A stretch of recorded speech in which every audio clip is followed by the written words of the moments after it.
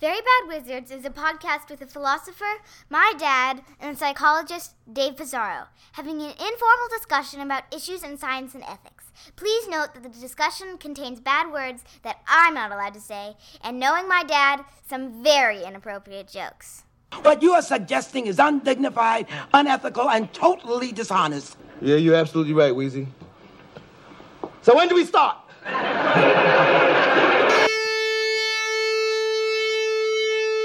The Galen Boss has spoken! Pay no attention to that man behind the curtain!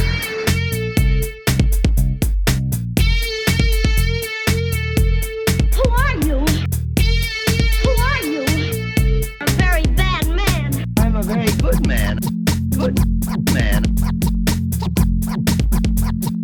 They think deep thoughts, and with no more brains than you have. Pay no attention to that man! Anybody can have a brain. You're a very bad man. I'm a very good man. Just a very bad wizard. Welcome to Very Bad Wizards. I'm David Pizarro from Cornell University. Tamler, we just talked for 45 minutes recording, and we're not going to release it. How are you feeling right now? Is your heart rate accelerated? Or your skin looks a little flushed? Is your meditation kicking in? Yeah, I mean, so this is one of the important benefits of meditation is you never get worked up, you never start ranting, you never start getting so frustrated that you start yelling into the microphone or anything like that. Like, meditation has cured me of all of that. It's the word panacea is not generally used in the genuine way, but I think that this is what you're saying, is that it is, it in fact is a panacea. So I think we made progress. We're going to boil down that discussion. We're not preventing our listeners from hearing the meat of the conversation. It was just a very inefficient meat. We should explain what it was that we were arguing about. It was a topic like penises that we sort of vowed not to talk about again after the last couple of episodes, because I don't think either of us really enjoys discussing it that much, but it's campus politics. Right. And we enjoy penis talk, just not politics. And the problem is that we are having James Lindsay on in the second segment that we already recorded. One of the authors of the infamous or famous hoax, the conceptual penis as a social construct. So we had James Lindsay on in part because we were very critical of the hoax, but largely, though, the reaction to the hoax article that he wrote, co-authored, the conceptual penis. So we wanted to practice what we preach and get him on and have him actually tell us what his reasons were and what his views were. And because, in fact, a lot of what people said was, no, he's actually more reasonable than what you guys said he was. So we thought we would have him on.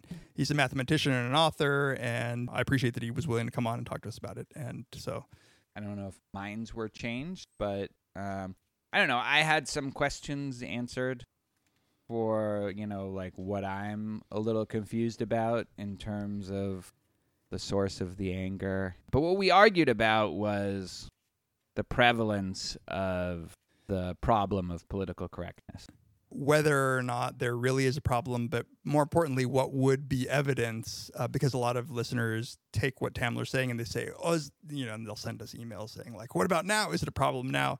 And I think that we got down to the heart of the issue, which is that while clearly there are things that are going on, it's unclear what the evidence says about the true prevalence of either students really reacting this way across campuses across this country, right, in a way that would be threatening freedom of speech, or whether there is a justified fear that if we were to do anything wrong, that students on our campuses would get upset in that way. And so I think we arrived at some sense of like, but there isn't that much data to make a conclusion. And I think the only part where we disagreed was whether there's a burden on one side or the other to have the evidence in order to make the claim that there is or there isn't a problem. Is that fair? Yeah, I mean, my position is that there is nowhere near enough evidence to justify the concern / paranoia over Right, and the amount of attention and the amount of attention. Yeah. Right. And I think, and this was another maybe point of disagreement, but I do think that the way it's being portrayed in the media is irresponsible and has led to a lot of resentment and anger from people who are just not getting an accurate picture of day-to-day life at most universities. And I actually think that I agree, like I didn't say it before, but I do agree with you that the kinds of people who are reading these articles with fervor are the kinds of people who don't need to be riled up anymore, that they're getting they're angry enough. Yeah. I think a helpful analogy for me that we both sort of honed in on this is like a disease or something where there's a few outbreaks of the disease and now you have to wonder whether this is something to really be afraid of and to take active steps to prevent, or if this is just like one of those diseases that everyone's, like CNN is going to be for, 72 straight hours hyping people up about, and then we'll forget about it in 2 years. Right. Like Right. SARS. Change local. Sorry to anybody who lost a family member to SARS. Right. But yeah, and I think that one thing that ought to be done for anybody who wants to make a claim either way is a real survey of like what students are feeling about these things. Like, is it really the case that most students think, for instance, or what percentage of them think that, in fact, Middlebury was totally justified? Like, if Charles Murray came, we would rock his car too. Like, I don't know. I genuinely don't know, and I suspect that would be wildly different across different campuses.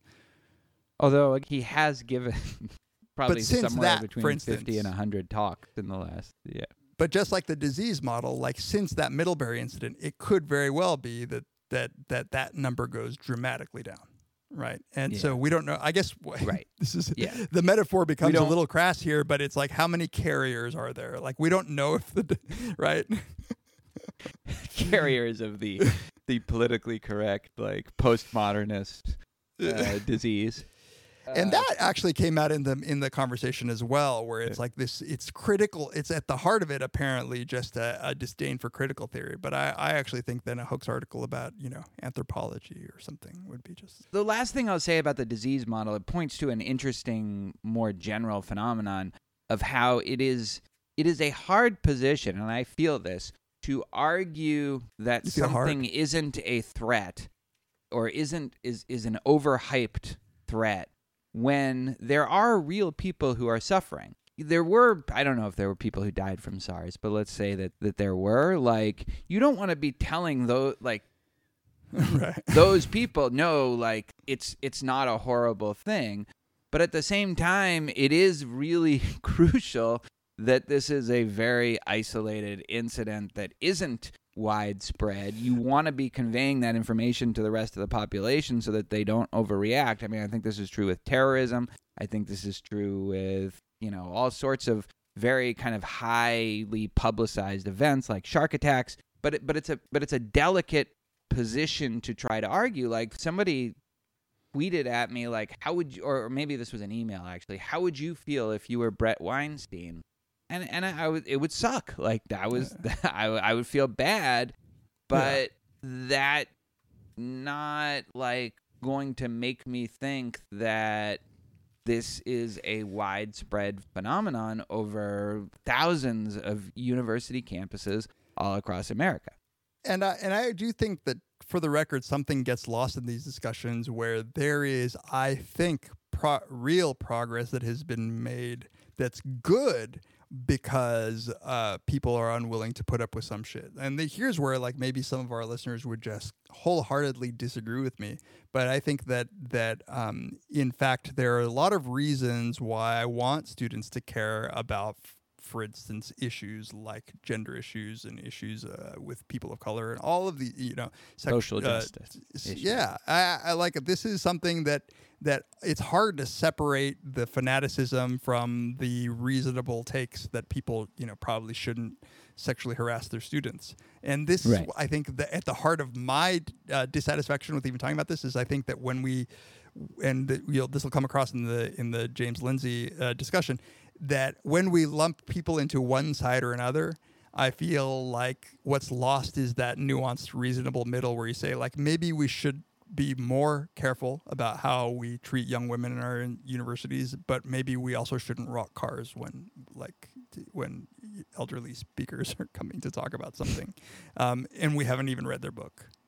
Like, we haven't. I have a friend who, like, granted, he's not from the United States, but he said something like, I really do feel it. Like, I can't tell the same kind of jokes that I used to be able to tell just a few years ago. And I was like what? And he told this like racist joke, and I'm like, that's good. What? I'm like, is this your suffering? Right. Your suffering is that you can't tell an off-color joke that involves a minority? Like, oh my. I mean, for all my saying that this isn't a huge problem, or it isn't anywhere near the scale that it's made out to be in the media, I probably do feel a little bit more like I'm watching what I say, what use of examples that I'm using. But again, like, often I'm like, oh, that's probably a good thing that, like, I'm trying to be more inclusive with my examples, and I'm trying to, like, that's not necessarily a bad. And that's the other thing that makes this hard. It's like, oh, see, you're being chilled. Well, it's a fine line between being chilled and, like, realizing that you should. My firmest stance, that's always been my stance, is just don't be an asshole. And you could pretty much be an asshole social justice warrior, and you could be an asshole sort of right of center free speech proponent. And yeah. All right. So here's something more fun to talk about. We are, thanks to our Patreon listeners, and we really appreciate all of our Patreon supporters. Twice a year, we have a listener selected episode, and the way it works is anybody at any level of support can suggest a topic, and then you and I will narrow the topics down from all the suggestions to 5, and then give our $5 an episode and up. And by the way, we'll take suggestions from anybody. Like, you don't even need to be on Patreon. It's not like we're ignoring the ones that come over email. But yeah. Well, no, I mean, I think technically we are for this. Yeah, maybe for this particular list, but like, we've certainly gotten good feedback from people who, their reasons why people can't be on Patreon. We always take suggestions for topics. Please, God, we don't want to keep talking about campus politics. But for this particular Patreon, like, I don't want to call it a gimmick. That sounds bad, but like. This is one where we culled the list from our Patreon supporters, and then we're going to right now reveal the 5 finalists that our $5 and up listeners will get to select on Patreon. And we don't even know which ones we've picked, so I'm kind of curious as to how much overlap we'll have. Like this, like, there's a part of me that thinks that there will be 0 in the Venn diagram. The circles will be not even touching, but then part of me who's worried that it's like 4 out of 5. I know. I mean, I think there's going to be some overlap. I think but we'll see. Like, yeah, we each came up with 5. Yeah, that's 5.5. Like. Oh man, good. So I can do ties. Good. How about I just give you one, you give me one, I give you, like, we'll just go down the line. Yeah. So here's I'll start with my half, because I have a feeling that this is such an easy one that we're probably going to do eventually anyway. Noémie Fildessy, I would very, very much like a movie episode on Mulholland Drive. I'm so glad to hear you say that, because I love that idea, and I've tried to get you to do an episode on Mulholland Drive before. Have I said no? If I have said no, it would have been not for any real reason other than it was a tentative no. Like, what are we gonna exactly say about it? Yeah, I would love to do that. Yeah. I would put that as one of the 5 choices, but let's put it. I have So a bunch of people have asked us about population ethics. Thomas Peterson is one of them. I have to like Wikipedia that. I did. Like, I actually kind of found out, like, it's not that we're unaware of this cluster of issues, but the thing that made me consider it for this list is, like, it has relations to the animal welfare movement and to issues of, is it okay to eat pork because you're actually giving pigs a chance, if they're treated well as they live, they're getting you're providing them, even though you kill them at a certain point, you're providing them with an opportunity to live that they wouldn't have had. And that same kind of thinking, which I'm sort of interested in part to justify my own meat eating. There's a large cluster of questions about, but I don't know. Is it too broad? Do we not know enough about it? Actually, maybe we should just ask if anybody has if they think like sort of a good essay for, despite how smart we sound, how broadly knowledgeable we are. Maybe, like an intro to population ethics paper. Absolutely. I think that's kind of necessary for us. So maybe we'll table that for now. Yeah. All right, what's your next one? Well, John Ownby said, my girlfriend and I often discuss human universals. A few times that was prompted by an episode of the show. I'd like to recommend human universals as a topic, which is very broad, but I actually think that there's some interesting questions there about what exactly is the evidence that there are sort of mental, psychological, human universals from visual perception or aesthetic preference. Like, I didn't have this on there. Somebody else suggested, what do we make from the generalizing in psychology from weird populations, Western, educated, industrialized, rich, and democratic. So, it could link to there. Again, we've had Joe Henrich on. We have talked about this. Yeah, but that's actually such a focus on the differences that are often sort of ignored, but a positive take, sort of a positive in the sense of like making a claim about the universals. I don't know. I think there could be something interesting about what the evidence is, not just the assumption, but the actual evidence. Hip to waist ratio. It's a total. All right, that's a good one. This was one that, again, I had to sort of look up, but seems really interesting. So Kevin Miller said, how about Ernest Becker and the proponents of terror management theory? Seems like a grand theory or prism to explain a lot of religion and cultural values and aesthetic values based on fear of our denial of death or fear of death or coming to grips with death. Now, I don't know if this is so there's two things. There's Ernest Becker who wrote a book about this that inspired social psychologists, and you probably know more about this, to come up with this theory. And I don't know if this is one of the many debunked theories in psychology or not. You might know more about that. It's a good question, but I don't know if I've mentioned on the episode, but I'm for sure, like offline, I've talked to you about Ernest Becker's Denial of Death. It's a book that I read in college, in one of my psychology courses, and I loved it. And I think that it really shaped the way that I think. I'm going to lump it together with the other one that I asked, which is a question that somebody named Key. That's the only name they gave, about existentialism. Yeah, exactly. Because that was, to me, my introduction to existentialism.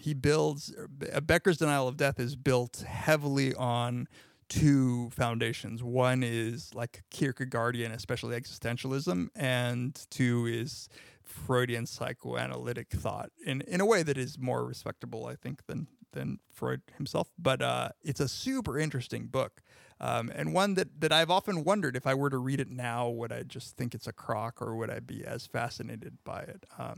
As a young person reading Sartre and Camus, is it a different experience than a person, Yeah, and even the question of why, what is it? So I'd totally be up for existentialism, about broadly, denial of death specifically. What's your next one? So, Steve Eaton, I would like to hear you guys review your own PhD thesis. Now, this is a little navel-gazy, but actually, and so he says, are you proud or mildly embarrassed of the work now? How would you do it differently if you could approach it again? Were you swayed in your thinking by a supervisor, and is that something you regret? Do you think the work is still valid? How have your approaches to the topic changed, and was there a paper/conference/event that triggered the change, or was it a gradual process? What is your relationship with your PhD supervisor like now? I don't know. Like, I actually would totally be up for this. My only reservation would be whether anybody cares about like the details of my own personal journey on this. But I love my thesis. It got published. I still talk about it. It was actually totally formed the foundation of much of my later work. This is a great one for the list in the sense that I'm not a good judge of how much this would engage the listeners. We could also put out a Twitter poll. I would be up for this too. I mean, my reservation is also that given that mine is on free will when I was a skeptic, and then I have changed my mind about that, like there's a lot of this that might be covering old ground, but mine, just for the record, was on the asymmetry in the way we do blame and praise.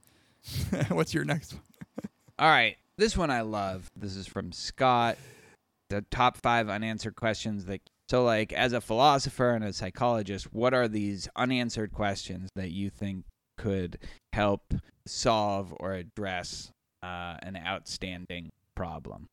Yeah, it would be fun. I think we talked a little bit about this when we saw The Message, and my only reservation was that I'm not even convinced that philosophy is in the business of answering questions. So it's just sort of like the top 5 topics in philosophy.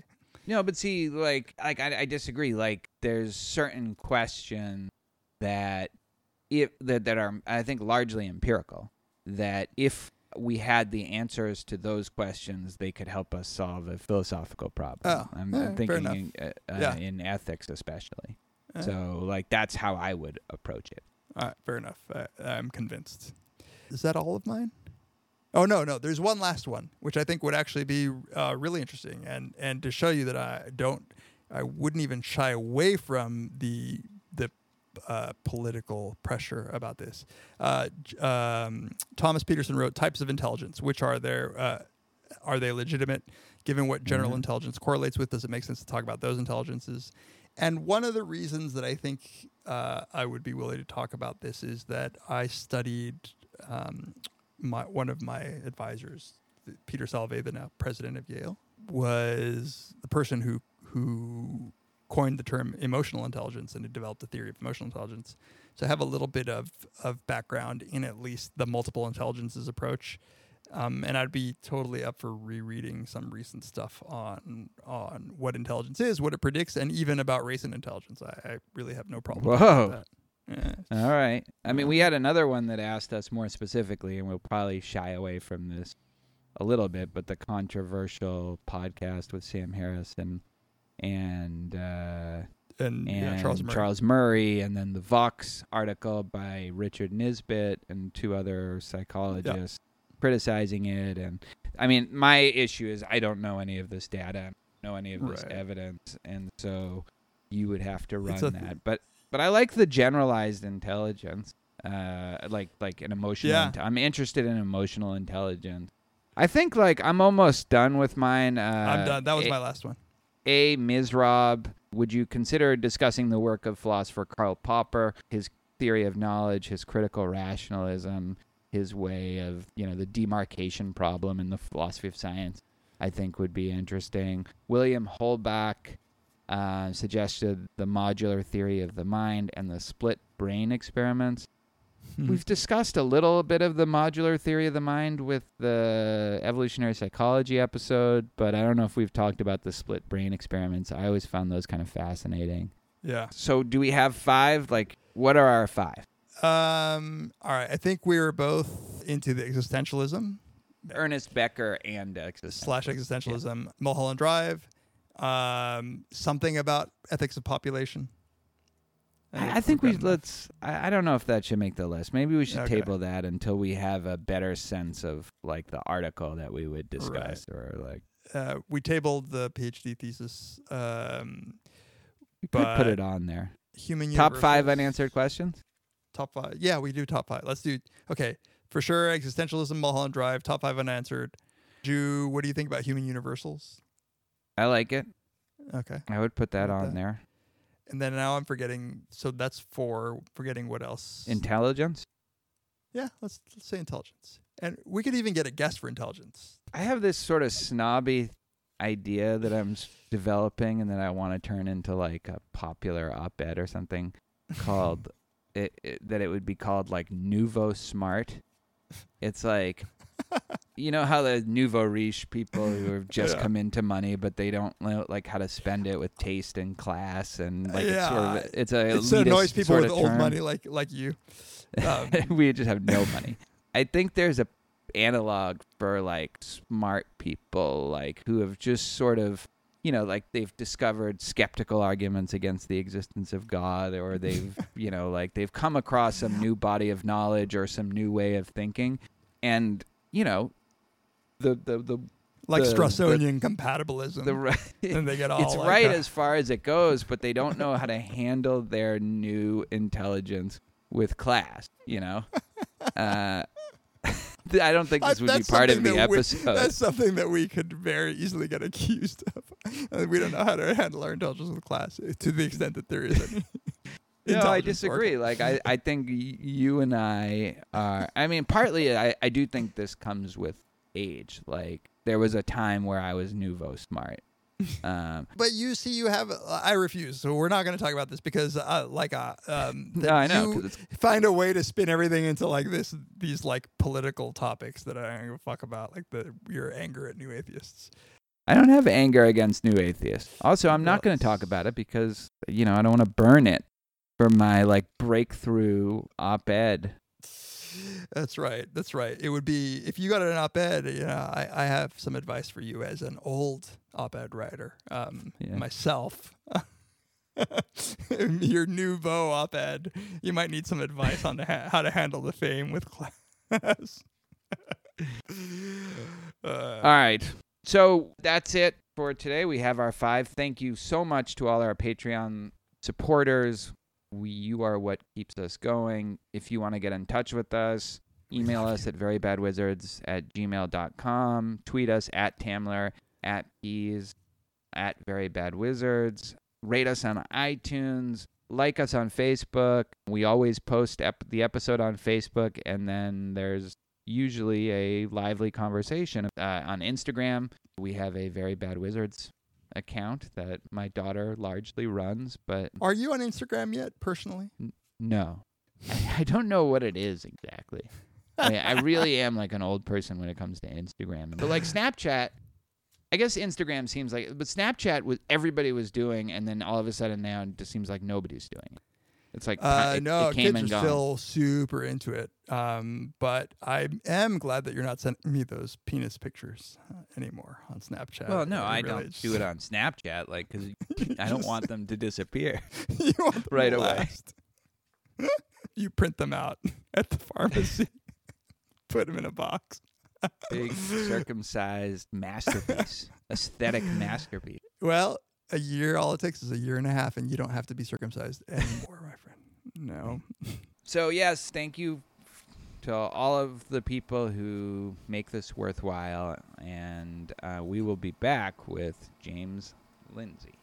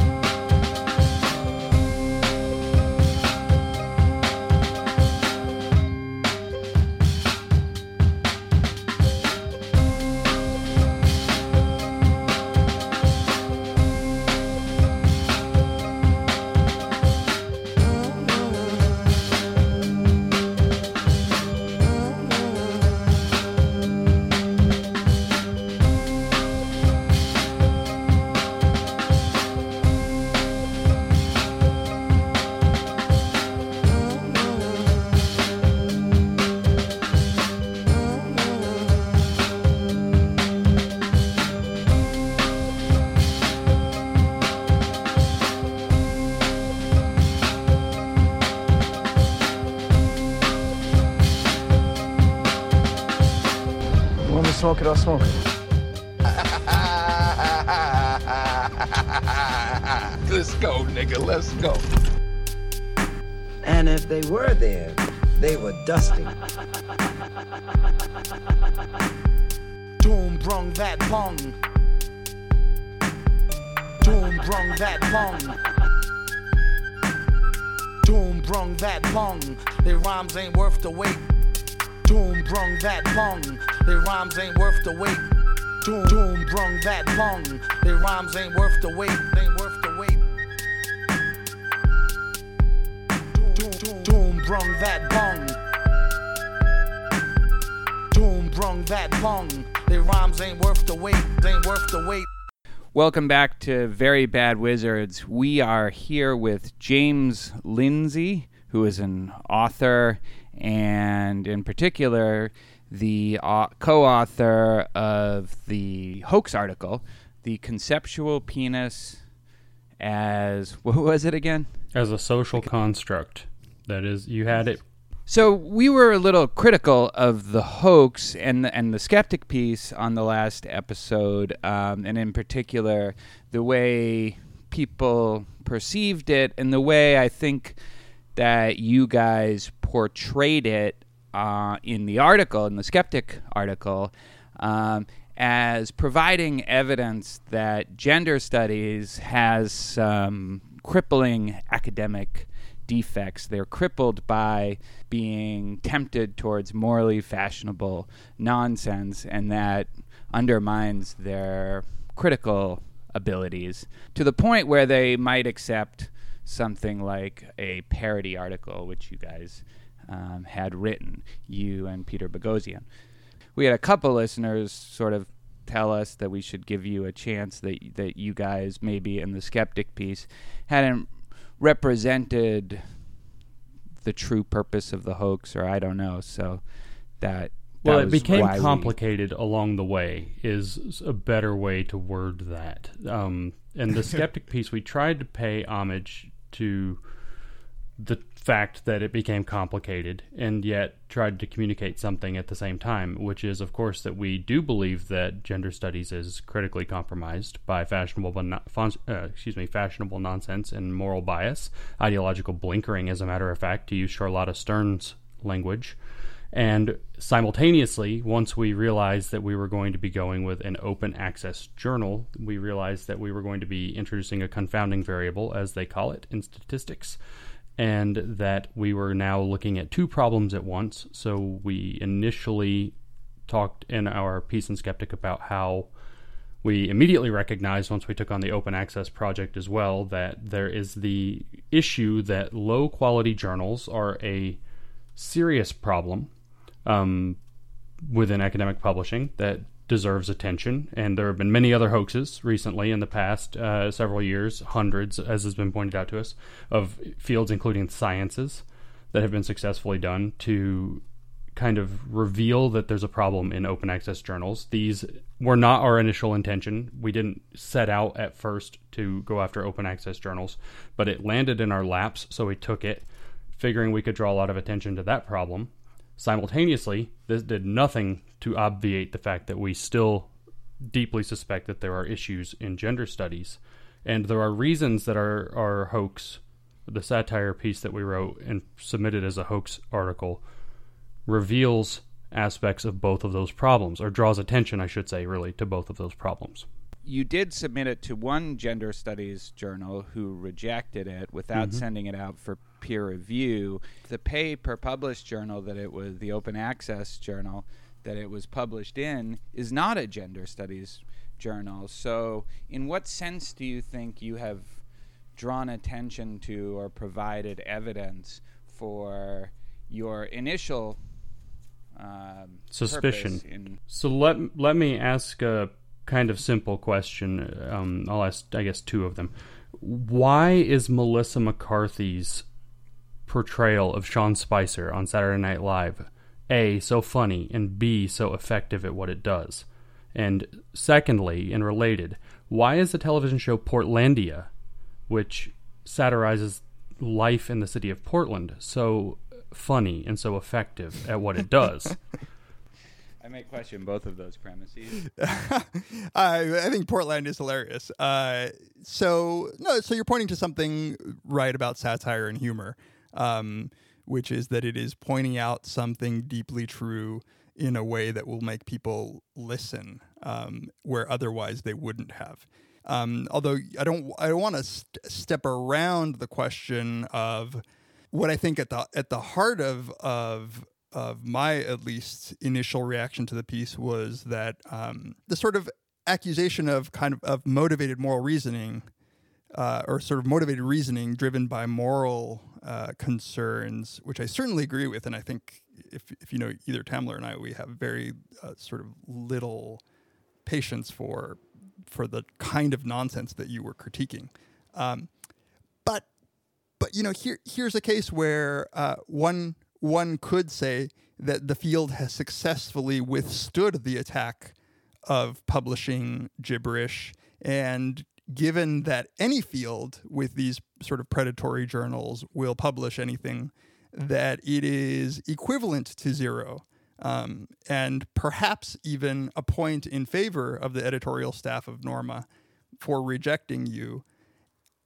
Otherwise, you have an unfalsifiable claim, right? Which is just, well, we wrote a gibberish piece of satire. The publication of that piece isn't what is making any illustration. So submit that to McSweeney's or The Onion or whatever. Not right, but that's not the way it was portrayed, at least in the Skeptic piece. Sure. So again, there's a two-pronged problem. Once we decided to go with an open access journal that may or may not have questionable value, we realized we're going to point to two variables at once.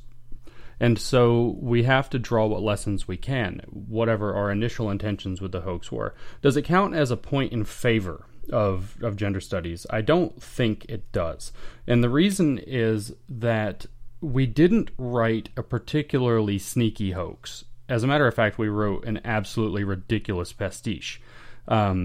The question becomes, if you want to defend gender studies on the charges of morally biased views and obscurantist language, it's going to require, I think, and I always thought this, a slightly sneakier paper. Of course, the more obnoxious the satire, the more pointed it is, the more successful it is. That's why Melissa McCarthy gets so much attention, driving her little podium around, ramming people with it, squirting them with a super soaker full of soapy water or whatever the joke is.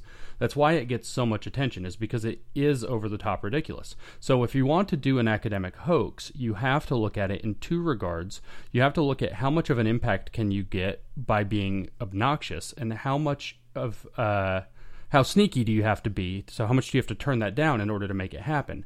The general theory or general model should really be always that the better the journal, the more sneaky it has to be. But that doesn't necessarily exonerate the fact that a completely ridiculous pastiche was rejected doesn't exonerate the charges. It only says, okay, this journal's capable of detecting absolutely ridiculous satire that's way over the top.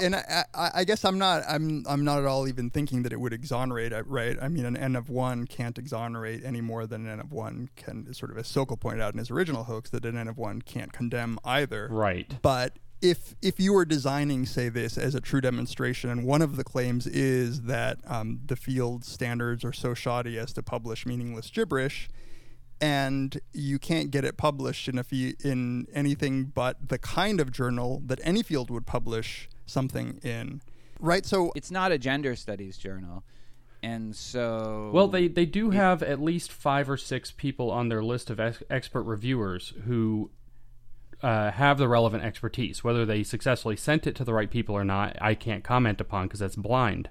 But they do have on their list of expert reviewers at least either 5 or 6 faculty members at some significant universities with the relevant expertise. And one of the 2 reviewers, however cursory, if it's one of the relevant experts, her commentary may have been on our peer review panel, or feedback, I'm sorry, it demonstrated superior knowledge of the field to what we have, because it spoke that moral language, said our thesis captures the issue of hypermasculinity via a multidimensional and nonlinear process. I don't even know what that means. And they also recognized, and this is more interesting, they recognized the fact that we named in the abstract a gender studies technique, a technique used in feminist discourse, actually, which is the post-structuralist discourse analysis, which we even mislabeled as post-structuralist discourse criticism in the abstract, and then we put it nowhere in the paper because we didn't know what it was. And so the reader read the paper sufficiently to recognize that we claimed it would be in the paper and that it isn't in the paper until we went back and I went to Wikipedia, looked up what it means, and added a bunch of sentences and a quote from Foucault that make it look like I know what I'm talking about with that style of commentary. And so there are probably deep problems here. They are possibly lazy in their peer review process. But the charge that the journal is predatory, the charge that is merely vanity, the charge that it is that nobody there had the relevant expertise, just as we said, we didn't say it's wrong in Skeptic. We said it's facile. And it is. There's more. There are reasons to believe there's more at play here. Right. So I don't disagree, and in fact, I said in the previous episode, the value of the hoax lies to me in the exposing of that kind of sloppy publishing. We I agree. Just don't by think the way, that I don't think it takes much in many fields to show that there are journals that are publishing all kinds of mess just because it generates profit. And I think this is a deep problem. Yes. So academic tenure contracts often, I don't know if your all's academic tenure or promotion contracts involve allowing you to be promoted or gain tenure for these kinds of publications, but I just read an article in the Chronicle of Higher Ed talking about how desperately bad this problem is and we're talking outright predatory journals at this point, not even these marginal quality journals. I think we've started two important conversations is really ultimately it. So the fact of publication, and I'll be very clear about it, and I wish we had been a little more clear in our Skeptic write-up, but we didn't fully understand it ourselves yet. And then we are actually publishing another piece in Skeptic pretty soon, detailing criticisms and a lot of detail. And I think it cuts pretty tightly, but this is nuance. The fact of publication points to a problem with the journal and journals more broadly that needs to that needs to be discussed. Hundreds of science journals have been similarly hoaxed, and the conversation was small. This is a bigger conversation, so okay, good. On the other hand, the status of the paper itself as a satire points out another problem that can draw people to an existing body of evidence, and as it turns out, good scholarship that's not satire, say done by like Steven Pinker and Charlotta Stern, pointing out the deep abiding problems that we suspected exist in gender studies. And so that's what I was asking about with Melissa McCarthy and Portlandia. It doesn't matter necessarily that they're funny. It doesn't matter if you believe they're effective. The satire sticks. And satire only sticks when it's recognizable for what it is. That's why the hoaxes on biology didn't stick. Everybody knows biology has good epistemology. The hoaxes on psychology might have some weight because of the replication crisis. But you understand, right, that it sounds like you're sort of shifting the intention of what you were trying to do. The way it's portrayed, and certainly the way it was received, was this exposes gender studies as a fraudulent field, or at least as a field that is crippled by these just uncritically accepting anything that they find that fits their moral agenda.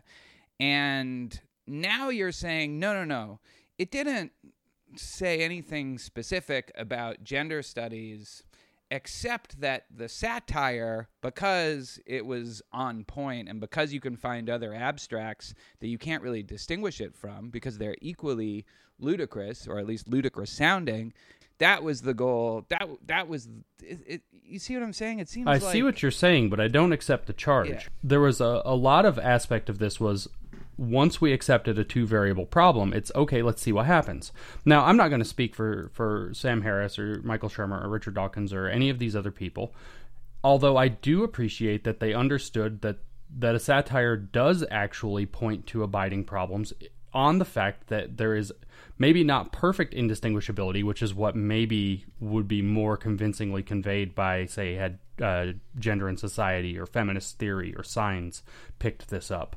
One of the higher ranked journals. To be honest, it's perfectly indistinguishable for me. It's not only perfectly indistinguishable, thanks to the new peer review, or real peer review.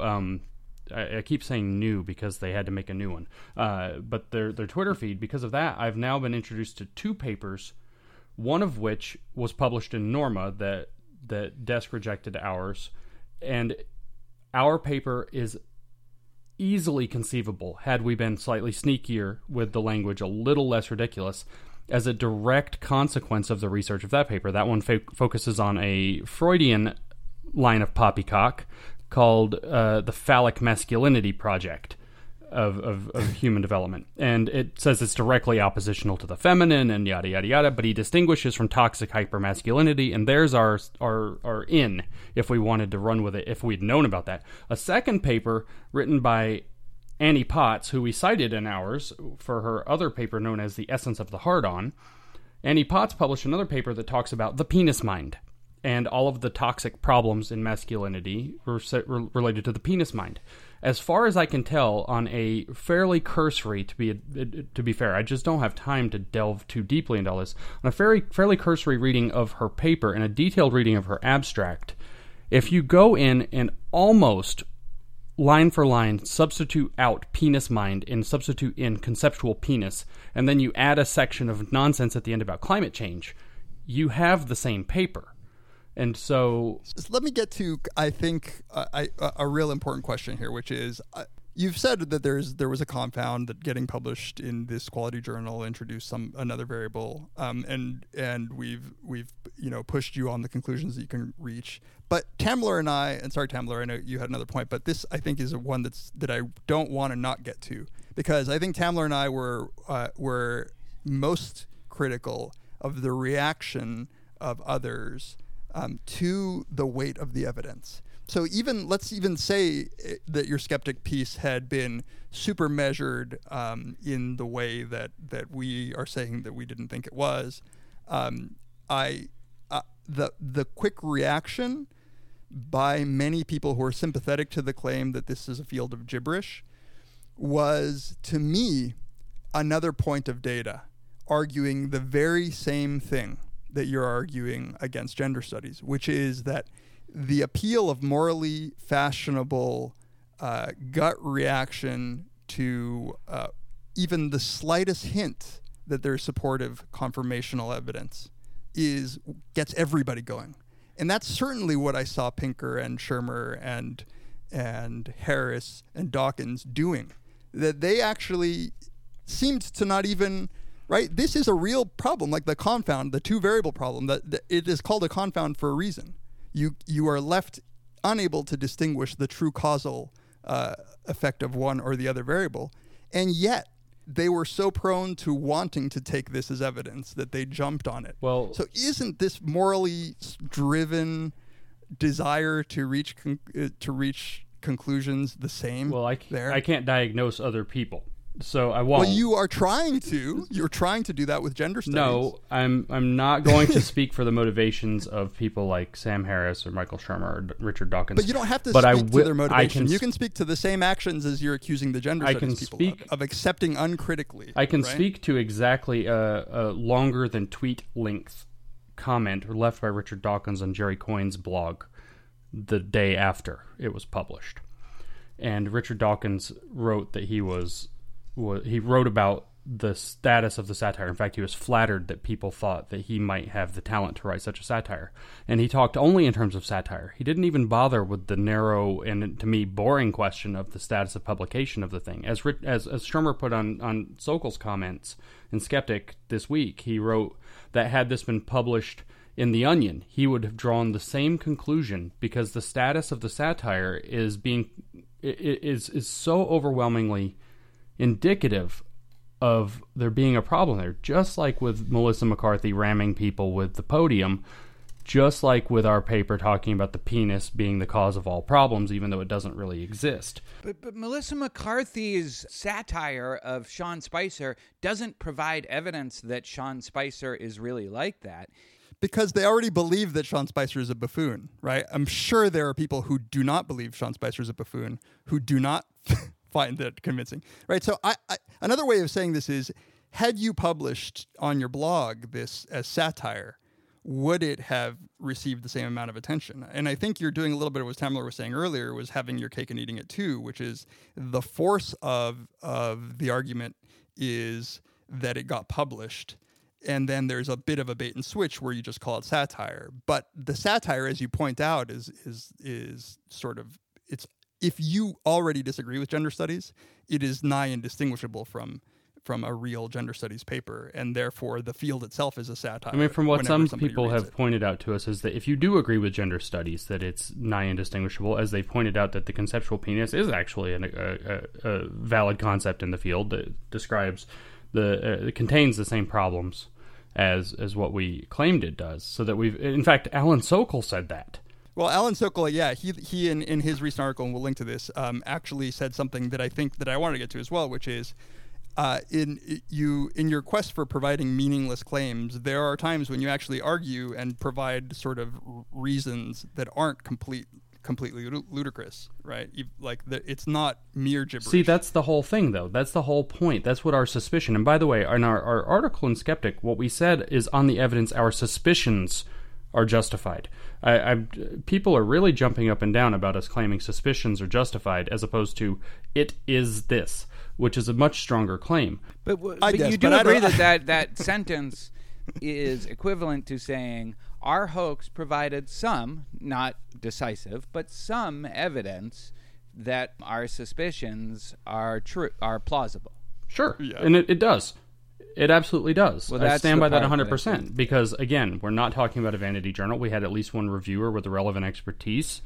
And we had a situation where the journal was going to be supported by university library, so it's not necessarily complete crap. Or if it is, thank God we exposed that. Thank God. Whoops. And then...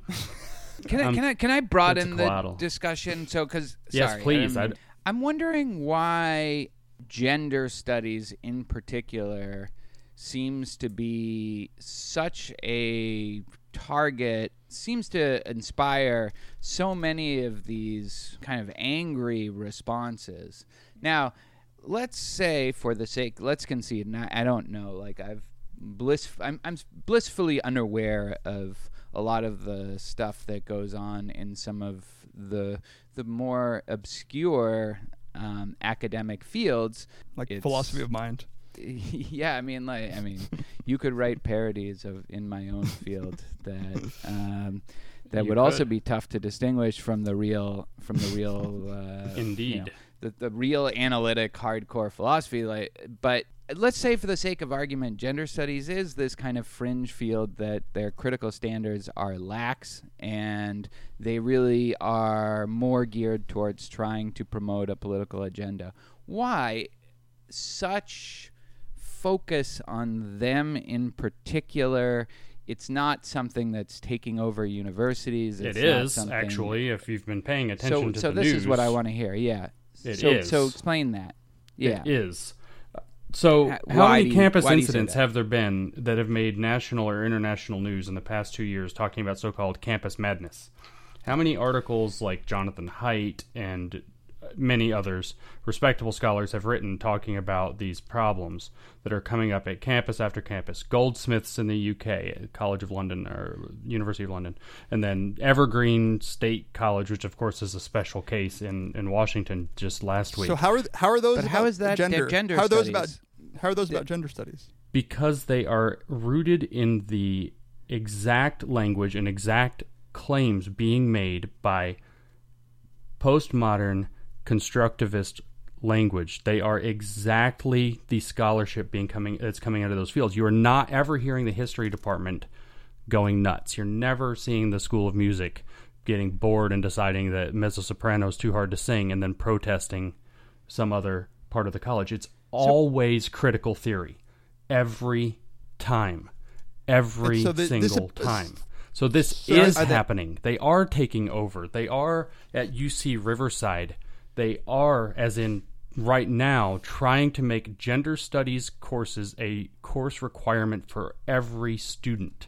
You must take at least one gender studies requirement. Now, granted, this is coming out of the student body, not out of the student government, not out of the faculty yet. But it's so there's something that really is bugging me. That, for instance, among the reasons that you're listing are that gender studies is a requirement.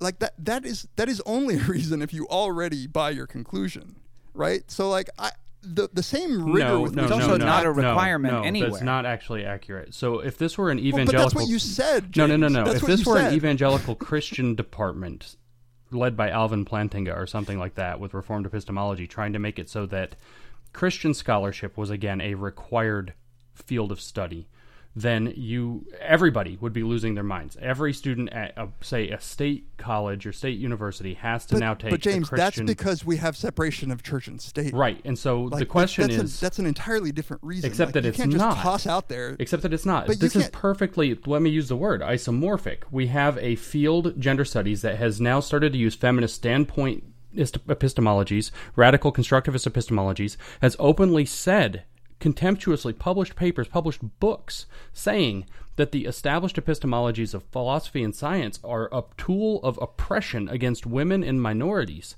We have what is identifiable as a secular religion that is based on claims that ignore science, have demonstrated by Charlotta Stern, Steven Pinker, have a demonstrated ideological blinkering where they ignore scientific evidence and philosophical criticism if it's against what they want to do. They have a clear moral bias where if we had tried to publish a conceptual, as Sokol wrote, not me, a conceptual vagina and talking about the toxic femininity that flows from it and how I can't even say what toxic femininity might be. Because if I do, I'm going to get 1,000 emails this week attacking me. And but that's because there are actual reasons. I take it that what you're not denying is that sexism has existed, right? I mean, don't deny that. In fact, I think there are desperately important problems in gender and society. And I think so why isn't that the simple reason why toxic femininity wouldn't be published? Right? Why? So because we have a field that is intentionally and demonstrably ignoring established epistemologies to push a political agenda that has a clear bias. It doesn't matter whether sexism exists and therefore we can only talk about it in one direction.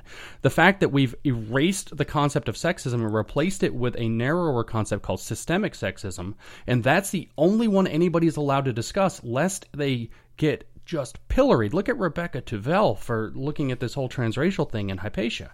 If you go off the orthodoxy, you are going to get pilloried.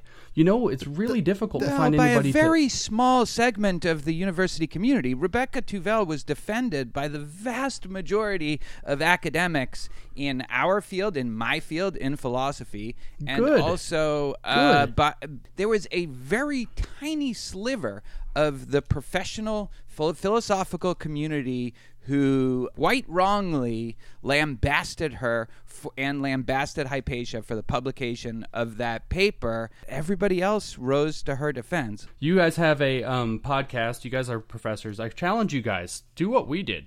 See how this goes for you. Reach out. No, try to find a person who has worked with gender studies or works near or in gender studies or in gender sociology, which is more respectable and answers these hard questions with more rigor. Reach out to one of these people and see if you can find one that will criticize gender studies openly. I'd see if you can find one.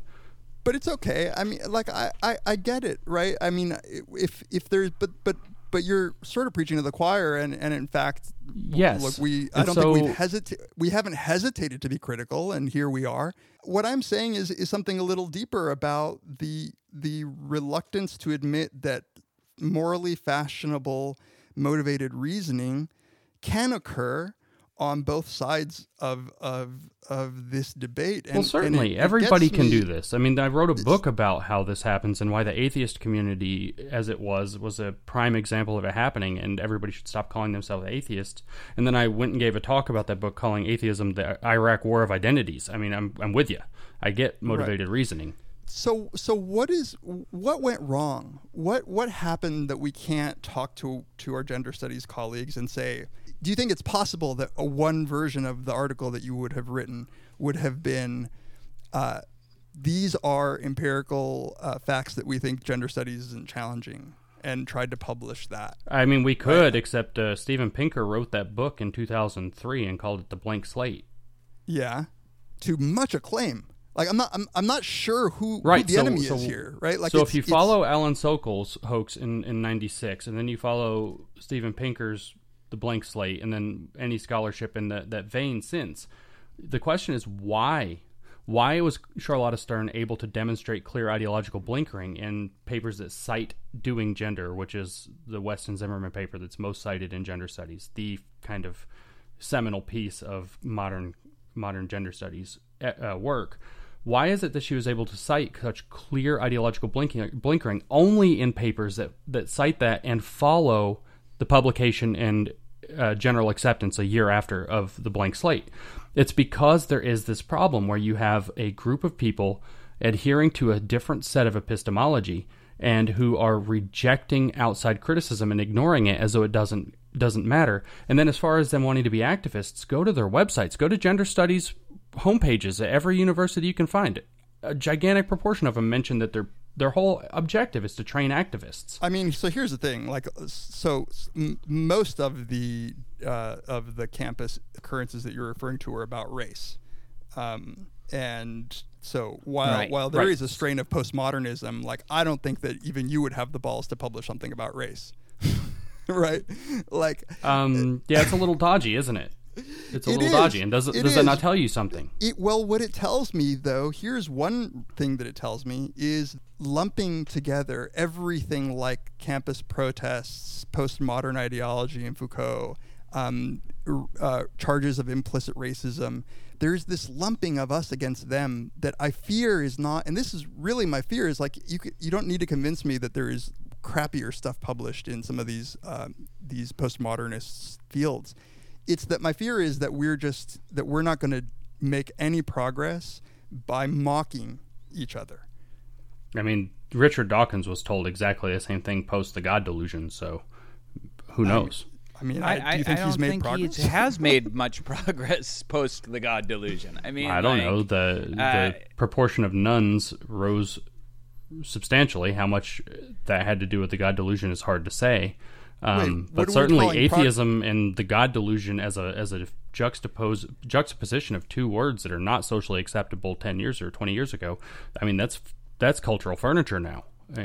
But God delusion, okay.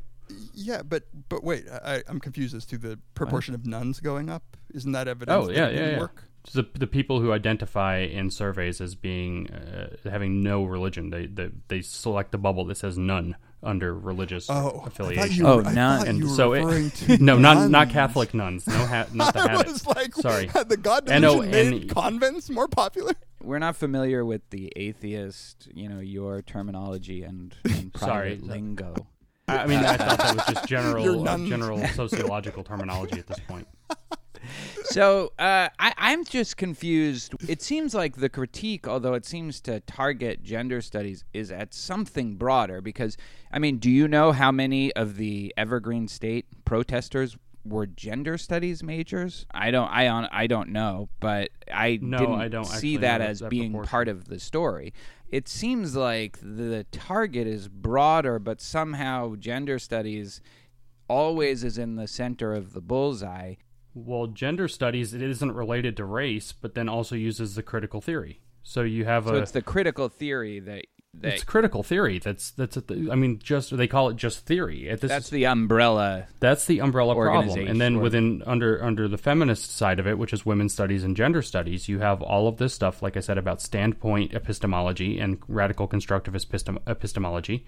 So we're talking, Judith Butler and Sandra Harding and people like that coming up with this stuff. And when again, I can't get away from this. Just like with Reformed epistemology from the evangelical theologians, you can't make up your own epistemologies that outside your bubble get nothing but criticism and then proceed with them, and that not send up a big red flag saying something is badly wrong here. And then if your main objective is to produce activists, and those activists are changing the culture around you, especially at the university, but to the point where Obama's citing, a few years ago, cited the 1 in 5 rape study that's been thoroughly debunked.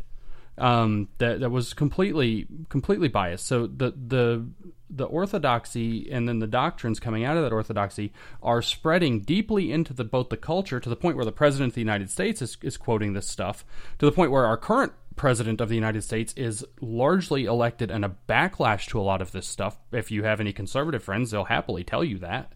There are significant problems here. And so why is gender studies in the bullseye? Well, partly because it uses critical theory, partly because so many of its papers seem to be fairly vapid, and partly because, as you pointed out, everybody's kind of scared to try to tackle it with race for really damn good reasons. Well, but I don't think people are being too scared to tackle. There's no lack of critique, and anytime sort of the free speech thing comes up, it's usually in the context of public discourse complaining about these people. So I don't really think that there's a fear of taking over, and whatever the concerns with Trump are, it's just evidence that in fact there is a substantial portion of people who don't want to have anything to do with these ideas.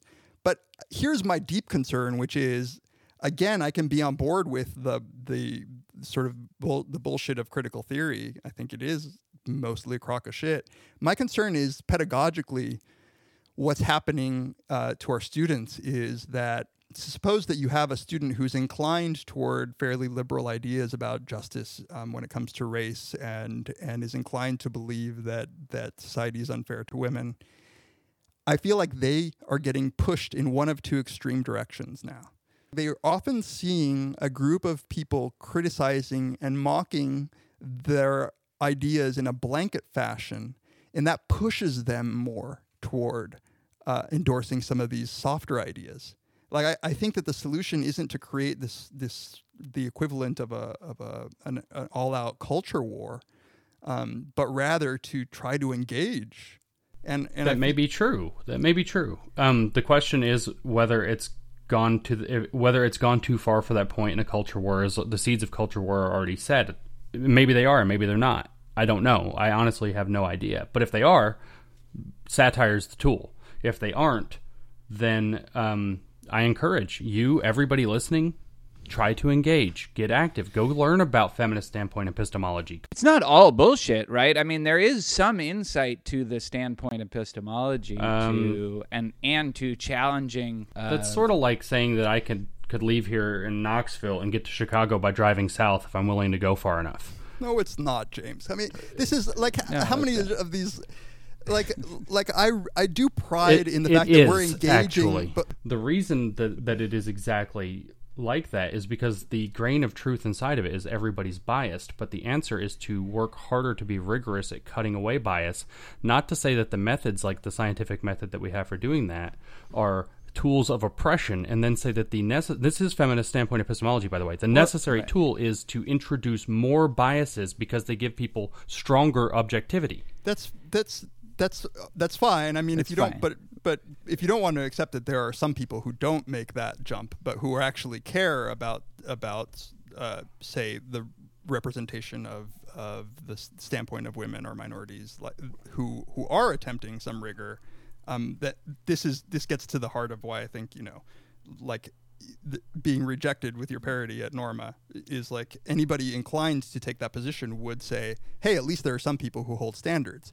But I don't hear you conceding anything like that, but rather relying on these kinds of blanket attacks to an entire group of people some of whom actually might be willing to critically engage, right? I invite all of them who want to do so. I encourage it widely, and if that happens, I will celebrate it and promote it. But what does it mean to engage with you when what you return with is metaphors about driving south to get north?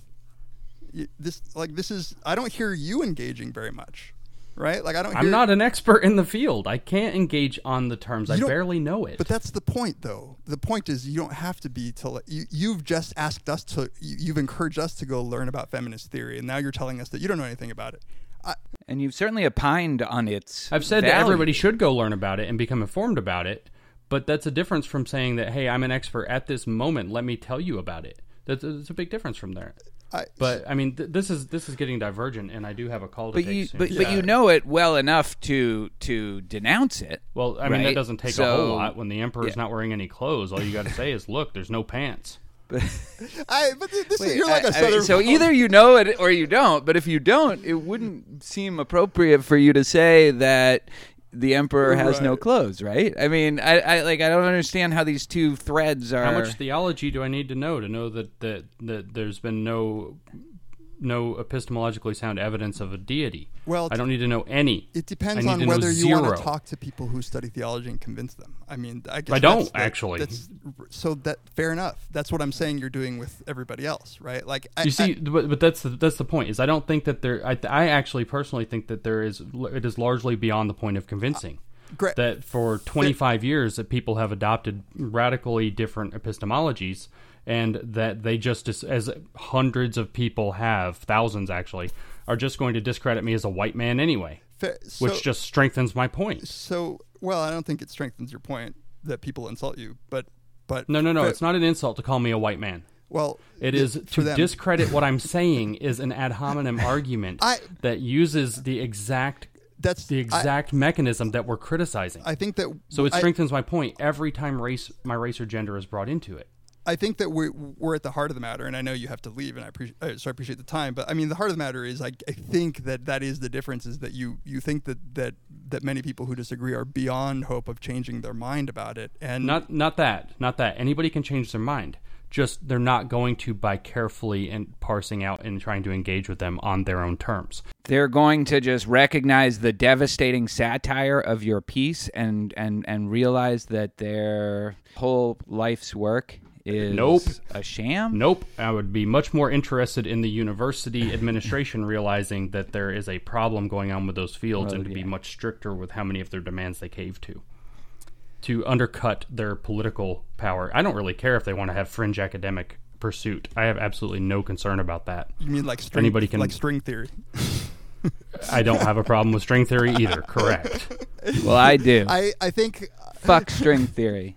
James, I don't want to take too much more of your time because I know you have to go. I do want to say, though, that even though this is heated, I really appreciate your time coming on and actually talking to us about it and engaging with us. Absolutely. I would love to talk to you guys anytime, guys. Anytime. All right. I appreciate it. And we will link to your blog and thank you. Great. Thanks, guys. Yeah, thanks for coming on. The Great Boss has spoken. Pay no attention to that man behind the curtain.